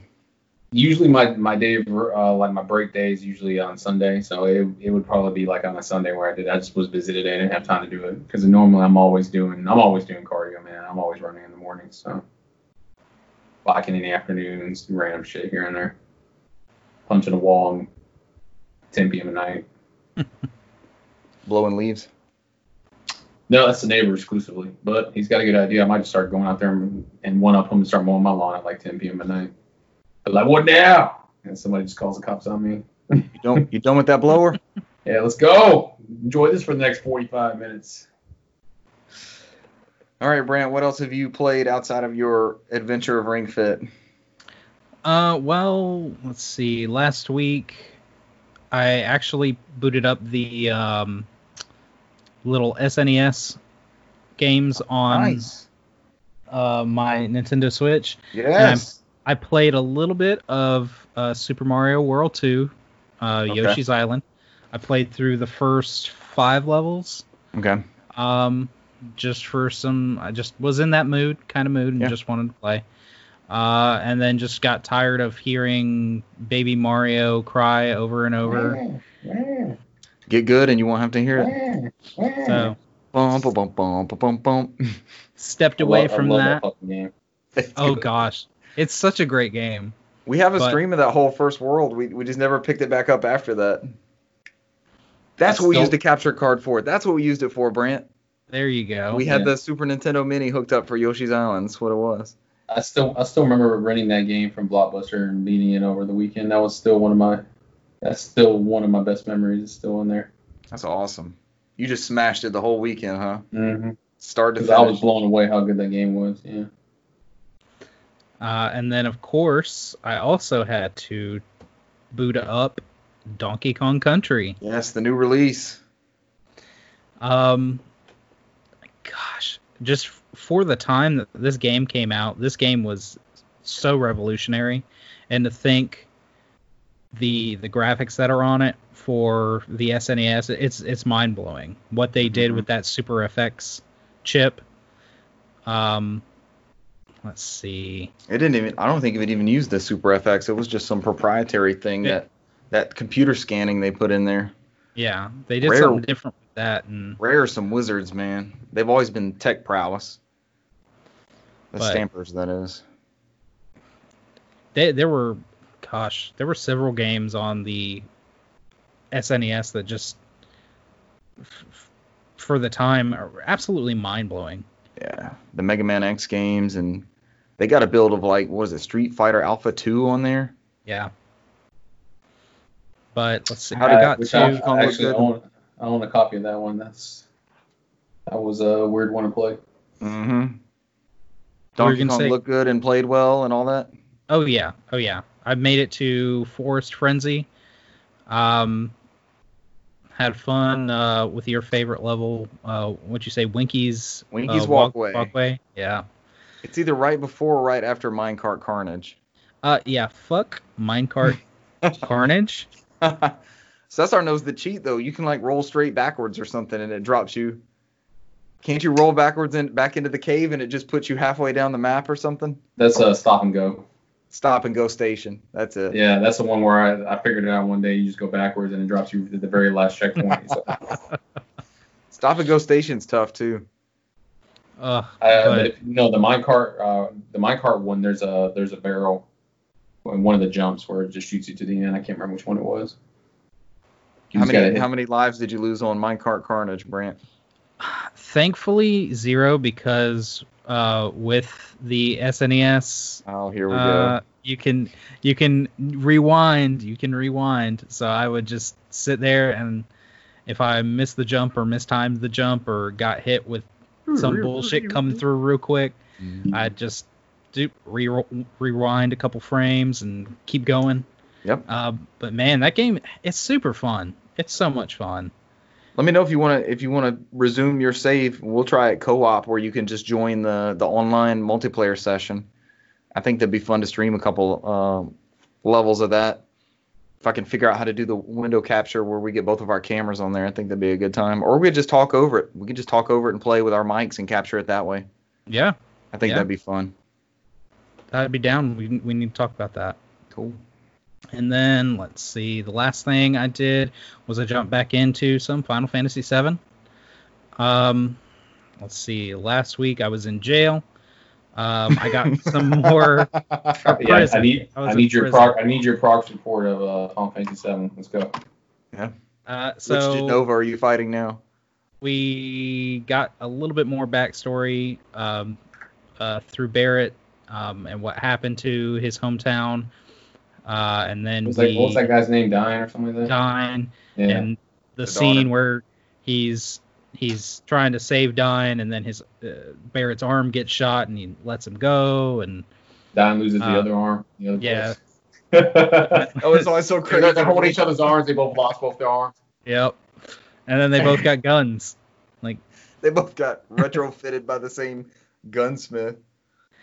Like. Whatever, I don't want a prosthetic hand. Give me a gun. Like almost like that fucking bullshit from Riddick, where he just kept telling, if you were watching Pitch Black, how'd you get those eyes? You got to meet a guy. Gives you surgery. Oh, but I had the fight with Dine, which was a very good fight. And then you have to do a chocobo race for your freedom. Which was kind of annoying, but I think only took me like 2 tries to get the hang of the chocobo race. Do the cheats, because you're playing the added benefit, whatever you want to call them. I want to make it sound like you're shortening your experience or anything. No. Does that give you? Are there any chocobo attributes on that make like the chocobo racing more simple or anything? That's not included in there. You don't get extra stamina. No, I don't want to take over what Brent's saying, but I think it's just all luck based, because there's certain chocobo stars that are just bullshit you can't beat. If you just get to roll the dice and get the wrong one, you're just gonna have to redo it again. Yeah, I think Max was one of them or something like that. Every time Max shows up, you know you're gonna lose, because that fucker's like waiting and haul ass towards the end. It's like there's nothing you can do. Because when I did my play PS4, I did the gold chocobo, and there were so many fucking lost times where whenever I ran into fucking Max. Mm-hmm. And I think they tell you in the when they tell you about the mechanics of chocobo racing for that there's certain chocobos that if they don't listen to you, they won't control right, and then certain chocobos have different attributes and they just run out of stamina a lot quicker. So it's kind of it is luck based. It's purely luck based. So after you do that, you get this little buggy that allows you to go across the world shallow map water. buggy. Mm-hmm. Yeah. You don't have that thing for long though, I don't think. Nope. Because I traveled around with it, and wound up going to this area and fighting the Turks, having a run-in with. It was only 2 of them. Sing. But that fight was pretty quick. And then you go to this area it was a reactor, but it's all melted down, destroyed. And oh gosh, what's his name? Sang shows up with who's the woman in the red dress? Oh, that's an obscure character. Is she in the remake? Cesar, do you remember her? Priscilla? Is it Priscilla? She took over the weapons development for Shinra. All the Shinra people were introduced in the remake. Let's see if I can't find her name real quick. Because, she was in there. Did she take over development? They were all in there. I can't remember what her name was because I know she shows up more prominently when you go and do towards the end of the game when you do the takeover from Midgar. I know she's a boss battle. Scarlet? Is her name Scarlet? Scarlet, yeah. Scarlet. There you go. Yeah, because it makes sense. Because I remember in the remake, they made her more like a... I'm just going to stop because I know some people haven't played the remake. They made her into a more interesting character. And she has a very unique personality in the remake. It fits with the original tone of the original game. It just goes a step further. There's some stuff in that remake that crosses the line on certain things, and she was one of those characters. So. But she shows up, and we're hiding behind some wreckage, and she's talking about how the materia that was made in this reactor isn't good enough, and they're searching for the ultimate weapon, some kind of ultimate materia. And they leave, and we pick it up. It's the Titan summon. So they're looking for something even bigger and badder than the Titan summon. Wow. Could you see it on the map, or did they give it to you by default, or? It's just kind of in the wreckage of the reactor, and if you walk by it in the correct fashion, because I walked by it once, I'm like, there's something here, and and then I'm using the guide and it said something, pick up the Titan materia. Yeah. I'm like, well, where the hell is it? And eventually I walked past the right thing, and it's like, there's something inside, take it, or God bless big guides when they're like, just pick this thing up. I'm like, where the fuck is it? Yeah. Was the character supposed to give it to me? Do I have to dig? Yeah. That happened once before when I played Tales of Symphonia back in the day on the GameCube, where there was some bit where I couldn't get out the room. They're like, just take the ladder, get out the room. I'm in this fucking room, and I couldn't find a fucking ladder. I was walking around everywhere, just no prompt or nothing. I thought I had a bug version of the game because I was like, no, I'll put fucking 2 hours to just get to this point, and there's no fucking thing. I was like, I don't know. I was deflated after that. Do you remember what it was? You just had to keep walking around till you get it. It was like a precise spot. It was bullshit as fuck. I'm sitting here panicking like, oh god, it froze on me. It was some kind of large, how the GameCube sometimes the disc never finishes loading or something like that, where they'll have these little quirks here and there, where it's like trying to load the next section. I was like, oh, I didn't load it or some bullshit. I still remember that to this day. So I was like, fuck that, fuck guys, just go down the ladder. I'm like, where? I'm all over this fucking room, just running around panicking. We hear the panic. We hear the pain. It's the day before you save anywhere. I'm like, oh god, God bless Save Anywhere. Brand, I would have issues with those PS1 Final Fantasies. I'd be lost in the pre-rendered background. I'm just looking around, All right, where do I go? I have to hit select and for it to pull up like where I'm at and where the entrance and exit is. Like, yeah. Final Fantasy IX was really good about doing that because there's some background. paths. Yeah. Do what? That pre-rendered backgrounds will cause issues. You get lost in it sometimes. Like, what? They thought that was the exit? And then the only thing I remember from Final Fantasy VIII is that fucking room where I kept running and then I got into a fucking battle every 5 seconds. I think that was part of the story, but it's like you had to make to the center of the room. It's like it's like they just kept on you random battle. And I was like, I just kept running away into another random battle. I was like, I just want to get to the fucking center of the room. Damn you, story bit. But I'm on my way to Cosmo Canyon. My buggy just died. I'm like right outside. That should be the name of a song you should be singing. I'm on my way to Cosmo Canyon. My buggy just died. That's one of my favorite parts of the game. Great country song. You should go. Sounds like a country song. But damn, those the frogs are really annoying. The frog enemies that you run into that turn you into frogs. Mm-hmm. Those are annoying. And then the enemies that look like Teenage Mutant Ninja Turtles. I can't look these up. I don't remember the name of them. They look like a Teenage Mutant Ninja Turtle. He's got a little staff, and he does this. Huh? He goes by Donatello. Yeah, you just named a very specific. You can't say it looks like the Ninja Turtles and then you literally describe a specific Ninja Turtle. You could have said Donatello's and it would have painted the picture for both of us. Well, it's more of like a spear kind of thing. Trident. I don't know. It sounds like me just firing up Final Fantasy VII, just looking around. Where's the Donatellos?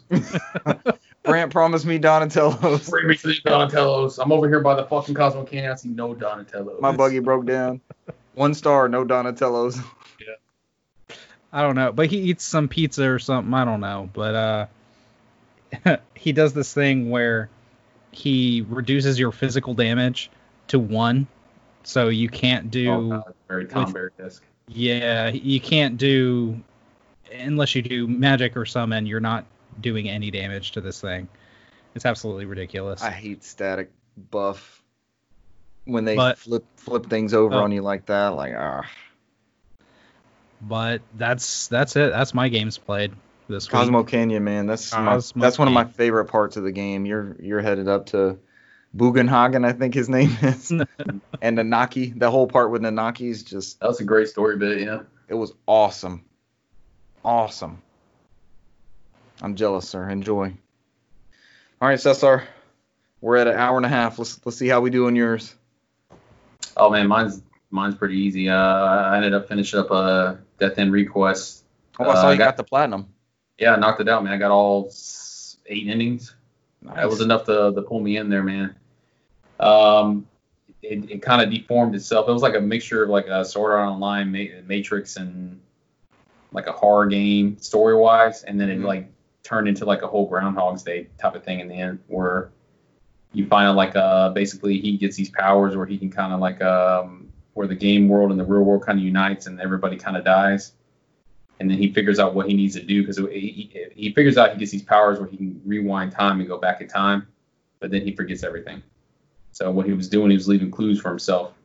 That way he can kind of like guide himself on there, and he would just add a different clue each time in hopes that he would quantum leap it and get it right the next time. But quantum leap it. Hoping his next leap will be the leap home. But outside of that, I think he finally gets the ability where he can remember. So he finally got back and he can fix the whole ordeal that caused this world where his friend died, and it turns into this whole conspiracy thing where like they're trying to use artificial intelligence to bring him into the real world. I mean, and from a video game, and it just is a big conspiracy around it. That's pretty much the whole story about it. And I mean, and then each player in your team has a corresponding person in the real world as their avatar. So I mean, outside of that, and it's pretty good. I mean, gameplay wise, it's like what pulled me along was the story. You know me, I'm always good for a good story. What will push a lot of people away from that game is that the battles get repetitive after a while. I mean, after the first couple of chapters is always you load into a new dungeon. You got to go around search for these keys, which are hard to find sometimes. So it's usually me just running around the dungeon attacking enemies until I can find whatever this little legit golden key, or is what it looks like to go into the next area. Is it randomly generated or? No, it's in the same spot now. When I went through and did the new game plus so I can get the rest of the endings, I knew where everything was. I blew through the game, and the first time I went through it, I think it took me 30 hours, and then when I did new game plus, I blew through in 5 hours. It's like because I knew where everything was. But it's like it's really repetitive, and it just kind of like it's just bad game design, and in my opinion, I mean I'm okay with it because the story was good and it pulled me along with the story. But I mean it just some people who if you don't like that story, you're going to go through the game and be like, it's like you said before, it's like, what am I doing? Why am I playing this thing that I don't like? So it's like, I did it because I wanted to find out everybody else's ending, and it made it easier. Story can get you through. Like Florence was one of my games of the year, either last year or 2 years ago, and that gameplay is drag and drop things on an iPad, but the story was music, characters, all that stuff got you through. Yeah. So it pulled me through, and then what helped is after you beat it the second time. The first time you didn't get the ability to choose which ending you get, so it just gave you a random person, I guess, and they didn't really go into details about that person's ending, so it could have been the conversations you have with them in the game or in the campfires or whatever. Yeah. I didn't really bother me because I think I read online, they're like, all right, you can, once you go through New Game Plus, you can get to the end, you can sit there and just choose the ending you want. So it does like a checklist, and I just basically had to beat the final boss 8 times. So I just saved before the final boss and just beat him 8 times, and then view each ending as I went down. So I went ahead and got it done, and got everything done with that game because the second one comes out next month. And I wanted to get it before the second one came out, and some of the characters from the first game is in the second game. So I don't know what they have to do with the story because I'm interested now. I'm more interested in playing the second game than I was before. I know I'm kind of vague on it, but I was like, I could go into details about the story, but the story will be here for like 45 minutes probably trying to go into detail about how the story turns out. It does pretty well. It's deep. I like it. Which is weird because it's some of that how you lose time and shit like that's kind of happening right now. So I didn't figure I wouldn't go for anything like that, but whatever. Here we are. The other game I've been playing is I started up Dragon Star Veneer, which is also from the same studio. Okay. It uses the same Silicon Studio engine, which is another RPG, which is told through story bits that are told like through a visual novel, whereas like these interactive 2D characters, which they have like CG based, where it's just very interactive, where you can see their eyes move and their mouths move, and it's kind of like looking at a very detailed visual novel. I got like the chapter 3. That one is basically you play like a knight for a kingdom who is hunting. He's like hunts down these witches, and he hunts down dragons. And some bit in the story, he has to end up drinking dragon's blood to survive, and he turns into a witch himself. As one does. So, yep. It all checks out. Yep, this is how it works. He gets pulled into a whole lifestyle he was trying to destroy before, and is trying to cope with it. So I think I'm on chapter 3. The one thing I do like in the storytelling in this one is he does like a lot of stuff that I do sometimes, where I sit there and I'll observe stuff and internally think stuff in my head. He does it a lot in this game. So instead of him just asking questions, a lot of stuff's like, all right, you can see the thought quotes where he's just looking at what people are doing and just trying to figure stuff out. So he doesn't have much interaction with the characters in there, but I kind of like that whole. That's a good story bit, yeah. First person distancing, yeah. Yep. So I just started that one. I mean, the battle system's a little bit different. Since it is witch based and they are witches, they fight on this grid where you fight dragons naturally, and then there's dragons at different sizes, large, small, medium, it don't matter, and you fight in the air, and there's like different tiers. So you have a lower level, mid level, and a high level, and then you can attack based on tiers, and then you have certain magic attacks that will attack on all the tiers. So it adds a little bit more of a strategy. Then at this bit you can since you can devour dragon cores, so at some points you can, it's very similar to like a Pokemon. That's what it reminds me of. So you know how Pokemon, where you get you'll get a monster down to as low as you can, you throw the Pokeball and capture them. Mm-hmm. It's that same concept in this game. So instead of you capturing them, you devour their core. So you take in their core, and it builds in a system kind of like Final Fantasy 12, like a skill based one. So each core has individual skills in it, and then you can use skill points to level up that core, and then go through your skill list and add it to your nice. battle. So what is this one called? Dragon Star Veneer.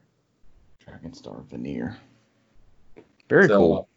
Yeah, so then the battle system on this one's a lot more interesting than the Death End Request. So this one is keeping me going a little bit more. I'm actually playing this one hard. I had to put it easy on Death End Request because that shit was getting some bullshit where they're doing like those stat debuffs where like certain characters would, for whatever reason, it's like a rock paper scissors. So you have like a Here we go. Moon, star, and sun.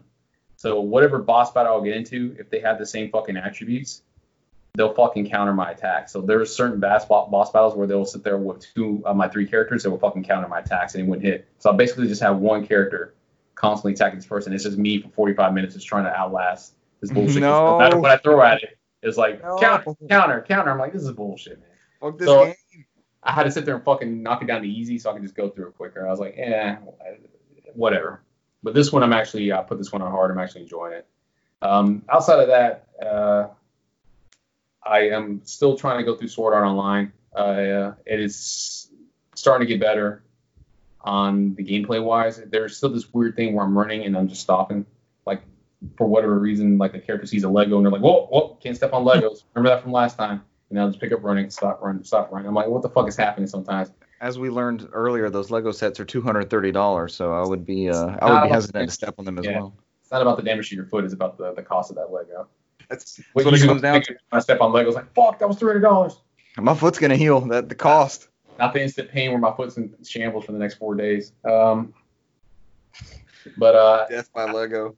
Yeah. Outside of that, I mean, that's pretty much it. I did get Ghost of Tsushima. It hasn't come in yet. For whatever reason, Amazon decided that the collector's edition wouldn't arrive to my house till Tuesday. And I guess we're getting that point where shipping's all over the place. Yeah. And I didn't get my Paper Mario. I got the same Best Buy bullshit you did, where for whatever reason they kept it on the truck until Friday at 9 p.m. and they were like, oh, rescheduled for Monday. And I was like, they did that to me last time with Daily Premonition, where I think what it is for me is because I'm so fucking close to Forest Park. And that's their warehouse, and they're like, oh, we'll just do him last, and they get caught up at whatever they're doing, and they just never get to me. They're just like, oh, it's too late, and they just keep kicking me out. There was one where they kept kicking me out every day. Damn. They're like, oh, reschedule the next day, and I was like, I wasn't even upset. I think the last one I did that with it's funny because there was one I had for Amazon. I was supposed to get like Void, or there was some indie games I was supposed to get, and whatever Amazon did, they sent me some notification like, your package was slightly damaged. We'll try to attempt delivery. And then I got another one where they couldn't get to my front door. They attempted delivery and couldn't get to my front door. I love those. I was like, dude, just put on there that something happened and it's delayed. Be honest with me. I'm tired of shit. I'm hot. I'll get it tomorrow. I'll make sure I bring you your thing tomorrow. It's like, I don't need my matching cat water food bowls. It's okay. It can wait till tomorrow. It's fine. You're a person. That's okay. Don't make up some bullshit, undeliverable. Yeah. I'm like, how? I'm not in an apartment. You basically like, you can't get to my front door. I'm like, bitch, I'm in this cul-de-sac. It's like in the middle of air. You can come up to me anytime you want. So you're here every day. You drop something off every day. I could have just went outside and you just throw it at me. But I mean, just hey, by the way, we're just gonna throw this at you. But like, what pissed me off is the whole like your package might be slightly damaged. I think what he was trying to do was trying to figure out some way to say like it was gonna end up being delayed.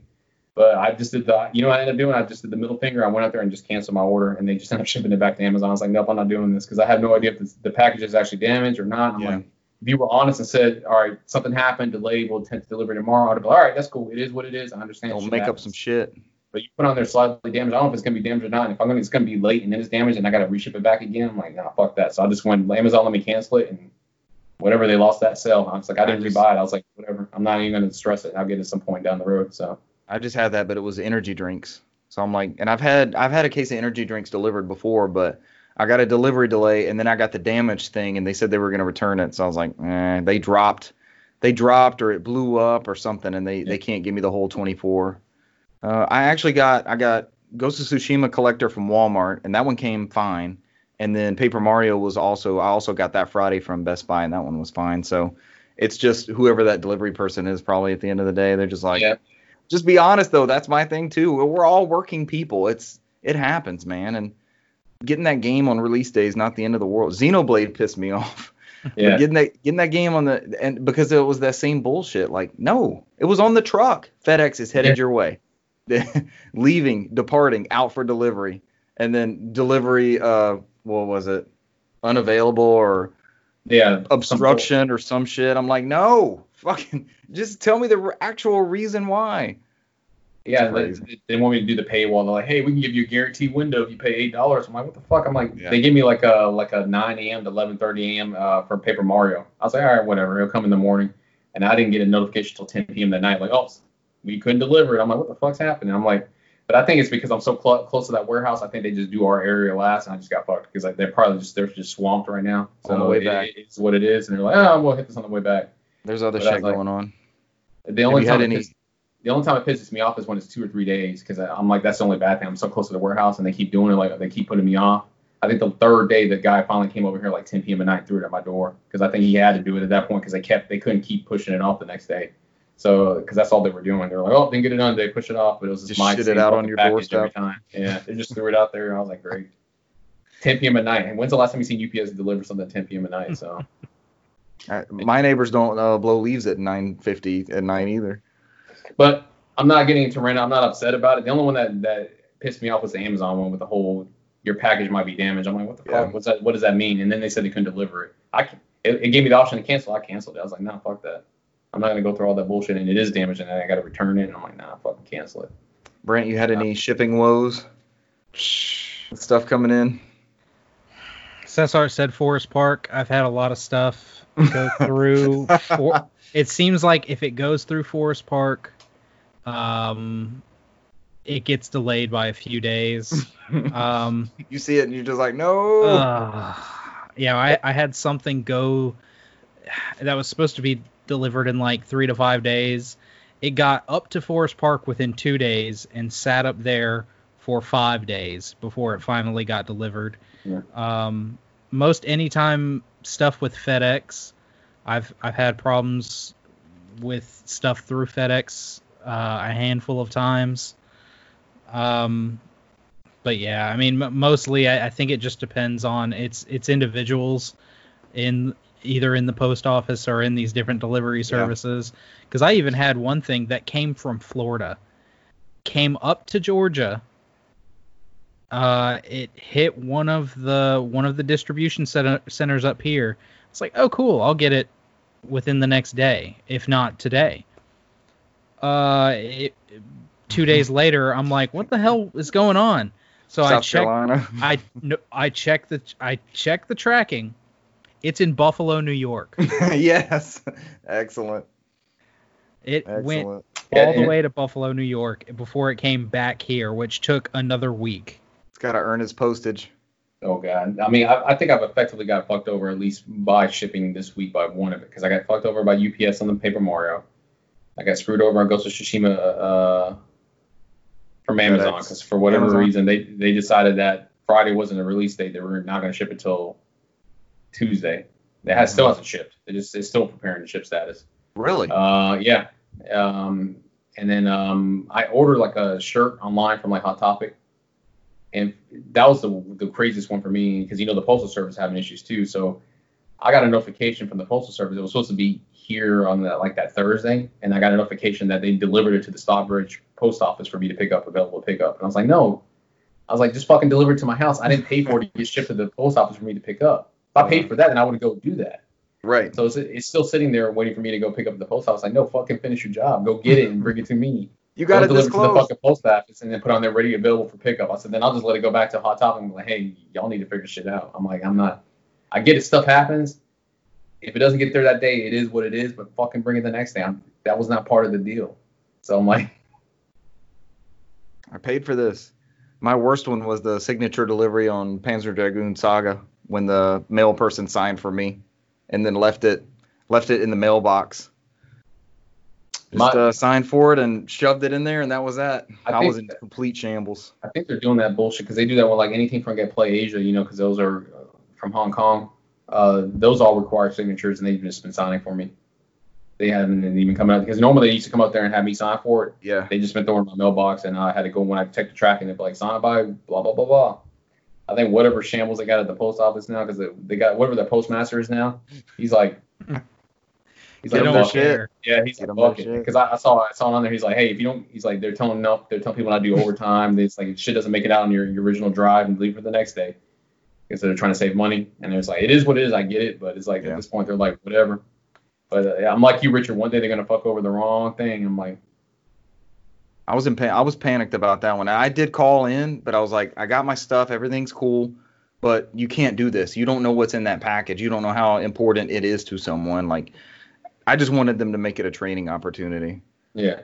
So, like, go over this with this person. That was not okay to do with this item. It's not okay to do with any item, but I don't want to look up tracking and see signature was signed and hand it off to resident, and then I see some bullshit signature that's not mine on the thing. It's like, that can't happen. It's not how I'm this resident. works. How's it handed to me? I'm resident. Hand it off to resident. Yeah, I'm resident. I don't have No a one's fucking house. home. Yeah.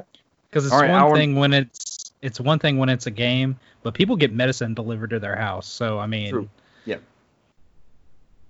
Stuff they have to have. So I get that too. But yeah, Definitely delay my Xenoblade if you got medication to deliver to somebody. It's a video game. It's not that important. So yeah, hopefully I'll eventually get some new releases this week. I'll eventually get to it. So I don't know. We'll see.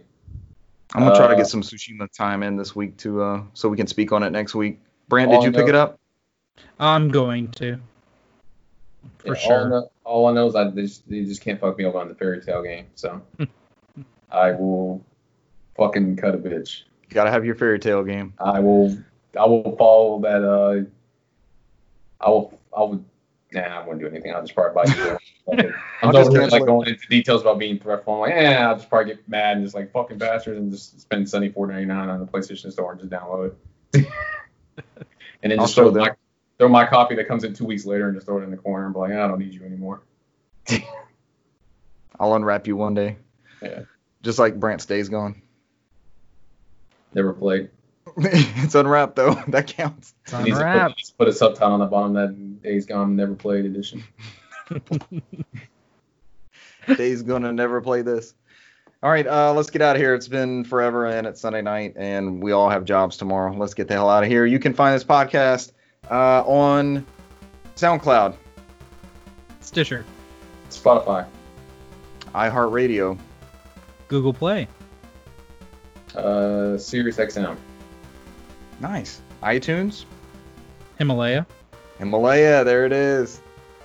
I think that's about it. You're good, Cesar. I see him thinking like, somebody bail me out. No, I was gonna be like looking on whatever. I'm gonna fucking Kaiser Sose, just look at whatever icons I have on my desktop and like bad, wait, legend, Ape Out. We're on social media on Twitter and Instagram as No Podcast. We'll try to get some streams in this week. I'm more motivated than ever to stream. Been helping out some friends to become Twitch affiliates. I think that'll be a big boost for us in our audience listens. Brant, you haven't hurt our numbers, so I think that's a good sign. I was waiting for Richard, but you haven't helped us either. That was like that whole conversation. Like, you haven't Son of a bitch. Yeah. They haven't gone up, but they're not dropping. Not spiraling out of control. Not good news and good news only. You haven't heard our numbers. Have a nice night, everyone.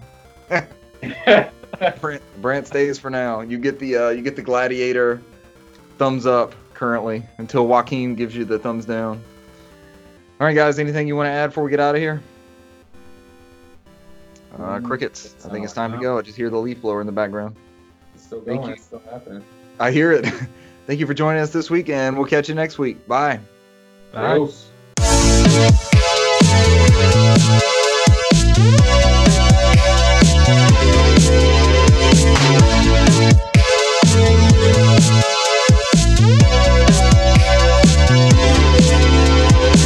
First, or how did they first start it? No, I think it's just done internally in their studio. That's it. What's he do? Regular show? The regular show. Yeah. I sent you those clips. He always did the stuff based off like Indiana Jones and the Goonies and all that. I was about to say one was like Temple of Doom type stuff, right? Like they found this old mall arcade. Was that the same one? Yeah, where they had the old knight. He chose wisely. Yeah. And then the whole arcade flies away like the Goonies. Yeah. That was a Indiana Jones Goonies combo because they ended up coming out of the underground like near a cliff or something. That were the format wars when there was always like VHS versus DVD. God bless the format wars being retold in cartoon format.